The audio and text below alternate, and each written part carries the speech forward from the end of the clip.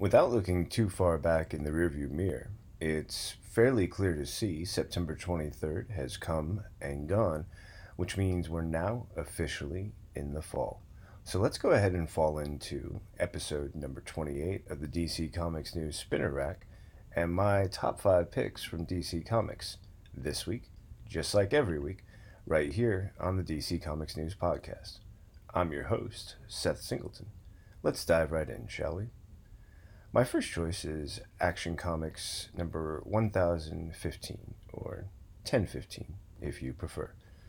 In a story, New Voices by Brian Michael Bendis, with art by Szymon Kudranski, colors by Brad Anderson, letters by Dave Sharp, and David Marquez and Ale and Alejandro Sanchez on the cover, with a gorgeous variant cover by Lucio Perillo. And both covers are stunning, whether it's the original with Naomi saying, "I've got this," and Batman and Superman standing behind her in shock, or this really lifelike variant cover, Superman, rippling muscles, glowing red eyes, and Naomi in this gorgeous costume with this earnest, hopeful, and yet extremely powerful look in her eye. The issue opens with a first-person perspective, something I've come to recognize from Mr. Bendis when he uses it, and we get the experience of Naomi using her powers for the first time, trying to navigate flight, and then doing the one thing that I would like to think I would do if I needed powers and I needed help. She heads to Metropolis, almost crashes into the Daily Planet, and meets her hero, Superman, who in this issue is exactly who you want Superman to be: kind, polite, thoughtful, insightful, cautiously examining the huge waves of power radiating off of her, and informing her that he's not attempting to examine her without her permission, but simply noticing that there are pieces of her that are so vibrant that he can't help but notice. It's a great journey when we go to the Hall of Justice, meet Palmer, and then have a classic Batman scene. And Batman in this moment is quite perfect. And there's an understanding between Superman and Batman about who has strengths, where they have them, and how they can best be used here. In this moment, after Batman makes his scary introduction, he begins to analyze Naomi and then have a conversation with her that sets her at ease. My favorite part is when he says, "My parents were murdered too," to which Naomi asks, "Does it ever go away?" And he answers in the best way possible: "No."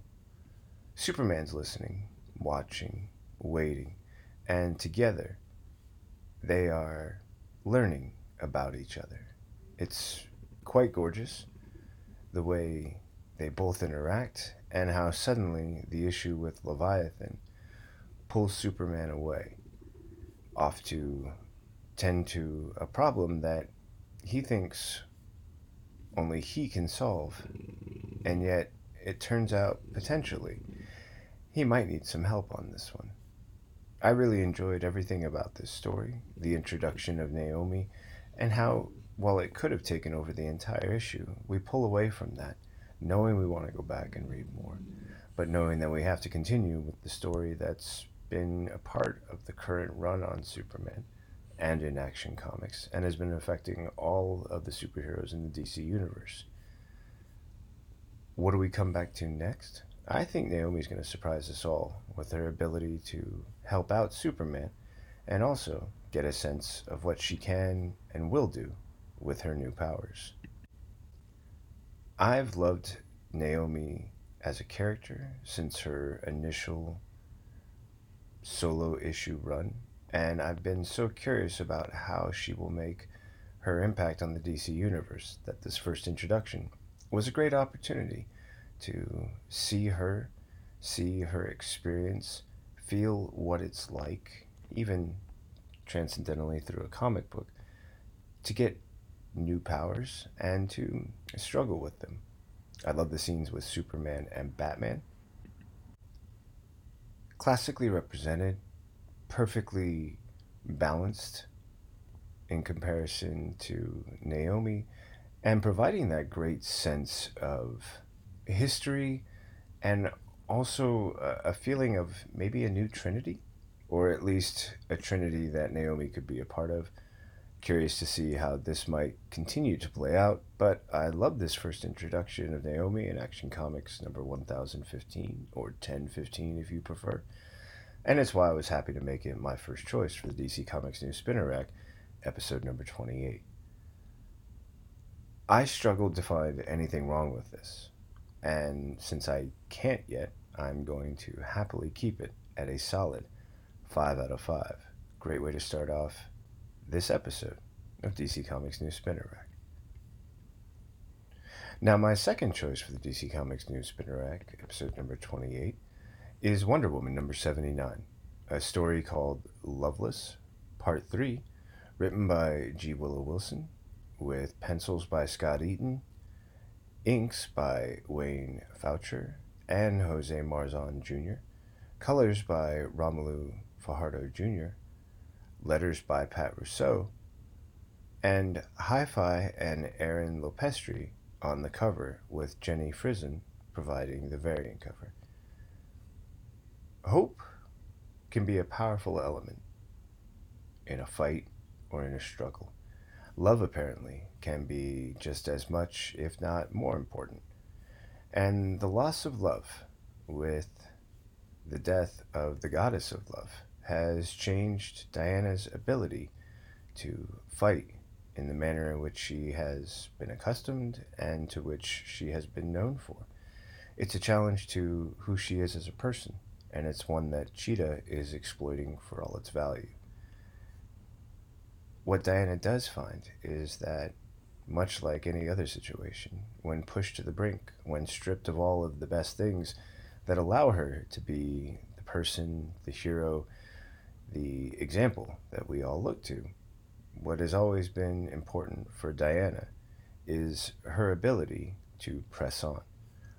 When push comes to shove and Cheetah makes a strike that Diana feels she instinctually will react to, she puts up her hands, blocks a sword strike with nothing but bare flesh, and realizes that even when she has nothing else, what she does have is something she will continue to use. A couple of other great elements in this story: the relationship between Atlantiades and Maggie, who's returned from Themyscira to help, and the way that Maggie can steer Atlantiades to helping Diana and point to the fact that the reason she's doing it is for love.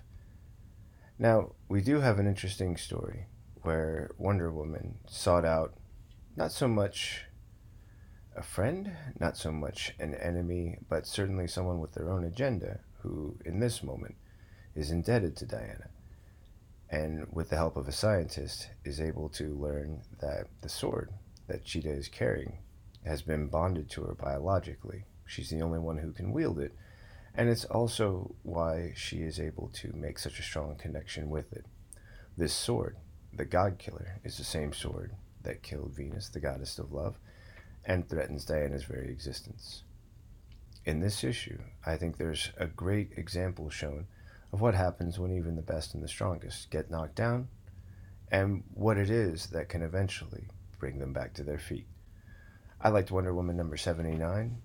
My only issue with this issue was an ending that caused, you know, with an ending that revealed a scene that, while I could understand its need in the present, overall felt like it had been building and yet never really cresting. For some reason, this is the moment that breaks this relationship, and while it's important, I think it's also important for the fan, the reader, to experience it first. And of course, it's something we can always come back to, because Wonder Woman has been a regular staple on DC Comics News Spinner Rack, thanks to great writing, a great art team, and a great experience for fans, comic book readers, and fans of great stories alike. Given that, I had to knock down my score for Wonder Woman number 79 from a solid 5 out of 5, and keeping this one today and this week at a 4 out of 5. If you've got a different opinion, reason, or score, stay to the end for all the ways you can let me know just what that might be. Since that's our second book, I'm going to take advantage of an opportunity to share some great information with you through a couple of ads that let you know all about what's going on at DC Comics News and ways you can be involved. We're going to take that short break, make ourselves maybe one more cup of coffee, and then dive right in for our third, fourth, and fifth choices right here on the DC Comics News Spinner Rack, episode number 28. Hi everyone, I'm here to tell you about the DC Comics News podcast. Here every week to talk everything DC. Movies, TV, comics, and everything in between. But don't just take my word for it. Here are a couple of our sponsors. Listen to the DC Comics News podcast. It's audio justice. No. It's audio chaos. These wackos are crazier than I am. Well, maybe you're both right. Regardless, you can catch us on every kind of podcast platform. Apple Podcasts, Google Play, Spotify, Stitcher, and everywhere you find great podcasts. So, can I go now? Let him go. He did everything you asked.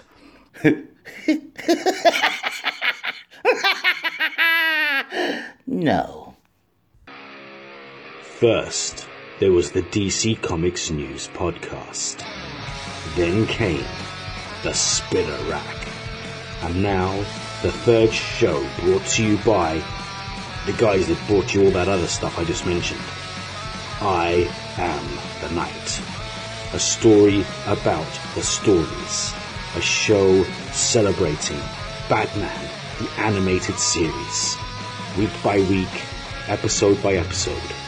Just when you thought it was safe to put on a pair of headphones, I am the Night. Hey there, everybody. This is Josh Rayner, Editor-in-Chief of DC Comics News. Are you planning on heading to Wizard World Comic-Con sometime this year? Well, we have a great deal for you. If you are planning to do so, you can get 10% off your ticket purchase by using the code DCNEWS at checkout. That's DCNEWS at checkout to save 10% off your tickets for Wizard World. And that's for any city that they will be doing. So make sure you head over to www.wizardworld.com/tickets and use the code DCNEWS for 10% off. Back to you guys. And once again, thank you for enjoying that quick break. A little bit of ad time there. And we're coming right back with my third choice for the DC Comics News Spinner Rack, episode number 28. For my third choice, I'm moving right into Harleen number 1, a new Black Label offering, written and drawn by Stepan Sejic, letters by Gabriella Downey, with cover and variant cover by Stepan Sejic. I hope I'm pronouncing that correctly, and I fully accept the possibility that I'm not. Now, this is book 1 in a 3-part telling using the Black Label Mature designation to tell some of the elements that couldn't be shown or explained on something like Batman the Animated Series, or maybe in the more mainstream DC Comics world. But in Black Label, we have an opportunity with Harleen to see that Harleen was a very driven person. She just didn't know what direction she was driving in. It points to this idea of the road to hell being paved with good intentions, and her intentions were always good. In fact, in many ways, it's the reason that she struggled to get as far as she wanted to, when others recognized the monetary value in offering their services. They exploited that, whereas she tried to focus on the help that she can bring through the methods that she believes will work. She wants to conduct a series of personal interviews and then a series of experiments working with patients at Blackgate and Arkham Asylum. But the story starts out with the fear that she experiences the night she first meets the Joker, and how that fear pervades, how it becomes something that is mimicked and portrayed in her dreams, and also feels to creep into her waking life. It's an interesting perspective. In so many ways, Harleen has been reduced at times to nothing more than a sidekick or an interesting plot development, but her personal story has grown. Her connection to the Joker is no longer the thing that makes her who she is, and the story about how she came to be not only Harley Quinn, but also associated with the Joker, and then one day no longer associated with him, has become the most compelling part of her story. And this first chapter does a wonderful job of showing us who Harleen Quinzel was before she became Harley Quinn. And it's easy to see that she believes in her good intention to find the root of the cause, the problem that all of the patients she interacts with are dealing with. And she thinks the key has to do with the Joker. I love the moments building up to their scenes together, and later when they are together, how she's able to see through all of the different stories that he has told to other psychiatrists, shrinks as he calls them, and how through that she believes that she can make a connection with him that is real and honest. Despite her good intentions, it's clear that the Joker's intentions are not good at all. And as we will come to learn through these next two books, just how damaging that will be to Harleen Quinzel, and also how much of that is something she will have to work against in order to emancipate herself, which is the intriguing new title for the upcoming Birds of Prey film that will feature Harley Quinn. I really appreciated this approach, and I love the menacing qualities it provides. The art has these great moments.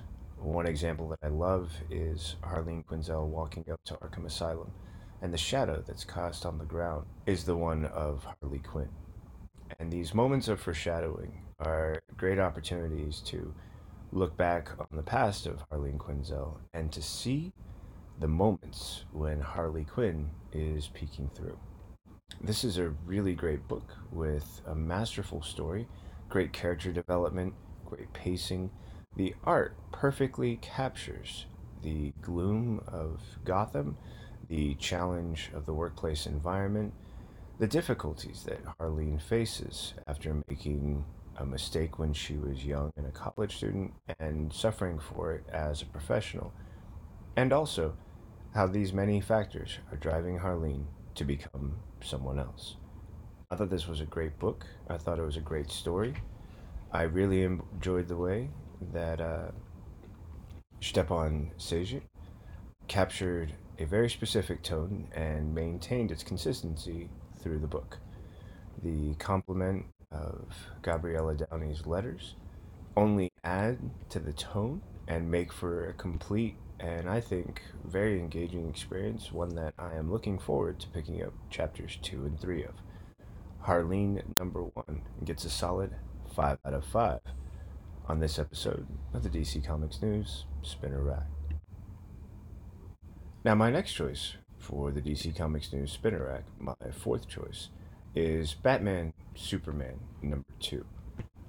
And a story that really introduces the idea of what happens when the darkness of the serum that created the Batman Who Laughs is injected in other heroes. This is a great story called Who Are the Secret Six, written by Josh Williamson, featuring great art by David Marquez, with colors by Alejandro Sanchez, John J. Hill providing the letters, with Marquez and Sanchez providing the cover. Jerome Opeña and Maury Hollowell provide the variant cover. In this story, Batman and Superman have uncovered, more recently last issue, and now come to grips with, the knowledge that one of the Robins associated and commanded by the Batman Who Laughs is actually that dark multiverse's Shazam. And this Shazam is very powerful, very mischievous, very manipulative, and clearly gains an upper hand on Superman and Batman by playing off of their sympathies and their desire to not hurt him. There's a great moment when Superman is clearly trapped by Shazam and Batman tears in with a jet, diving out of it, attacking Shazam, smashing the jet into him, and falling to his apparent death. Superman's left with a choice, which the Dark Shazam exploits, and in doing so, Superman is forced to save Batman. This actually leads to a great scene when Batman wakes up and he's frustrated that he's in a rejuvenation tank. He takes his frustrations out on Kal-X, and when he attempts to do so, Superman stops him by saying he beat us, he beat both of us, so save the lecture. Then they both turn their attention towards what his next move might be and how they can possibly try to stop it. In the end, it appears the only possible way to accomplish their goal is to communicate with the Batman Who Laughs, the one who's kept under lock and key, hidden deep below the depths of the Hall of Justice, and the only way that they think it's possible to get any answers is to suggest the possibility that Superman has already been infected. What's next is, I'm sure, a very interesting conversation, and one in which Clark, Superman, will have to be as deceptive, at least as Shazam, and more likely, at least as deceptive as the Batman Who Laughs, if he hopes to get any information. There's this red hue that appears around the dark multiverse Shazam, as well as the Batman Who Laughs, and it gives this heightened sense of urgency and tension to every scene that features them. The art team does a really wonderful job of capturing the tone, whether it's in Gotham, surrounded by dark shadows and a gloom that pervades everything, and then later in the Fortress of Solitude, where Batman and Superman are recovering, and the bright and the light and the ice and the white, and the contrast of these two worlds as they're fighting to stop someone who wants to destroy both the light and the dark versions. The best thing about a story like this is that it's a mystery with two very capable, talented crime fighters on its heels. Batman is the world's greatest detective. Superman has the ability to think at speeds beyond our perception. Together, they are working to figure out who else is infected, how they can stop them. And underlying it all is the knowledge for the reader that a key component is the one person they both come to trust the most, Commissioner Gordon. And ever since his infection, the way he's been using that trust against them. I'm intrigued to see how this will all play out when eventually that trust is broken and the truth is revealed. For now, the tension continues to build in Batman Superman #2. I felt that this was a really polished issue. I thought that it did a lot of great things that I wanted, and yet it came just short of that 5 out of 5 mark. I don't think it's easy to accomplish on a second issue every time, and I feel that despite not making a 5 out of 5, the 4.5 out of 5 that I'm giving to this book is a recognition of all the things it does great. Got a different score? Can't wait to hear it. Listen to the end for all the ways you can let me know if your scores and mine are the same and where they differ. Now for my fifth and final choice, I've selected Books of Magic, issue #12. This story, Great Expectations, was written by Cat Howard, featuring layouts by Tom Fowler, finishes by Brian Chirilla, Craig Taillefer, and Tom Fowler, colors by Marissa Louise, letters by Todd Klein, and a cover by Kai Cartman. In this story, we get the opportunity to see just what happens when Tim tries to follow the rules and instead realizes that the reasons for doing so, to protect his family, are proven false when his own mother uses magic and then proceeds to search through his room for the books of magic. It's then revealed that she is not his mother, but merely an impostor, and when she threatens him, Tim unleashes his magical might, casts her from his house, and decides that he's going to do more. Now, meanwhile, Ellie is at school and looking for some assistance. Under the advisement of a friend, she seeks out Dr. Rose, only to find her knee-deep in a magical battle. Tim's frustration about not doing magic is brought to a crucial point when a classmate, Tyler, comes to his house and lets him know that the school and magic have created quite a disturbance. Tim angrily chases after not only the message from Tyler, but the direction where the trouble lies. And when he arrives, he steps in and eliminates the threat. It's quite brutal, and I'll leave the details for the reader, but in doing so, Tim makes a choice that he believes was necessary and that everyone else believes was only one of a number of choices that he could have chosen differently, and that his choice to act with such finality will lead to greater consequences down the road. I love this idea because so often one of the things that's impressed upon the reader about magic is the fact that it amplifies your own intentions. If you come to it desiring to do good, more often than not, the repercussions will be good. But when the desire is malignant, selfish, or is of an intention not true, right, or good, the consequences are always that much powerful in their reverberation. I think Books of Magic number 12 is doing a great job to set up what those consequences will be, and in doing so is providing a great direction for the story of Tim and those around him as he continues to navigate the responsibility of holding the books of magic and the responsibility of being a young magician. I thought this was a really wonderful work. I love the idea that Tim has been working so hard to control himself, and in this moment of anger and realization, when he lets go of that control, it's a very powerful experience for the reader and the story. What makes this work as such a great comic book story is this amazing art team. The layouts by Fowler, the finishes by Chiria, Talefer, and Fowler, and also these gorgeous colors by Marissa Louise. I really enjoyed the way this set up so much great potential for the dark and light choices that Tim is going to have to make, and I thought it was really well captured in the cover, featuring Tim about to make a magical attack, and in doing so, this visual representation of magic that's displayed on the cover and danger it presents to the pair of hands, which are only shown through a POV perspective and provide a little bit of an insight of what it might be like to face down Tim when he's wielding his magic. There's some great potential and direction for Books of Magic to take, and I think book number 12, issue number 12, does a great job of setting up so many pieces.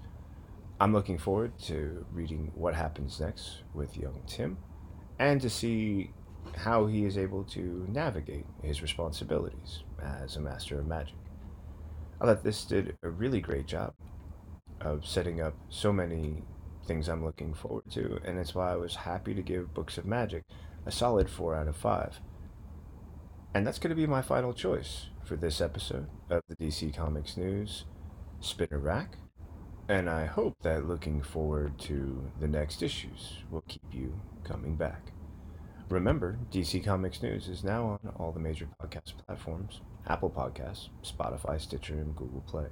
So please, if you haven't yet, head over and subscribe to the podcast and rate and review us. I think we're 5 stars, but you can put whatever score you think and leave us a comment to let us know if we can do it better. When it comes to sharing your scores or letting me know anything else you might think about this episode or any episode of the DC Comics News Spinner Rack, you can find and follow us on social media, whether it's Facebook, Twitter, Instagram, Tumblr, or YouTube. All you have to do is tag your comment, thought, opinion, question with the @ symbol and DC Comics News. And be sure to stay tuned for the upcoming premiere of the episode-by-episode breakdown of Batman the Animated Series in a new podcast called I Am the Knight, hosted by Mr. Steve J. Ray, my fellow podcaster weekly on DC Comics News podcast. And remember, when you subscribe to the DC Comics News podcast, you'll receive every new episode of not only the Spinner Rack, but the DC Comics News podcast weekly episode and the new series, I Am the Knight, featuring a breakdown episode by episode of Batman the Animated Series by our own lovely Steve J. Ray. That's going to do it for us this time. Thanks so much for joining the DC Comics News Spinner Rack, episode number 28. I've been your host, Seth Singleton. I'll be back next week with more choices, and I hope you'll join me. And as always, in the interim, read more comics. Thanks again, folks. See you next time.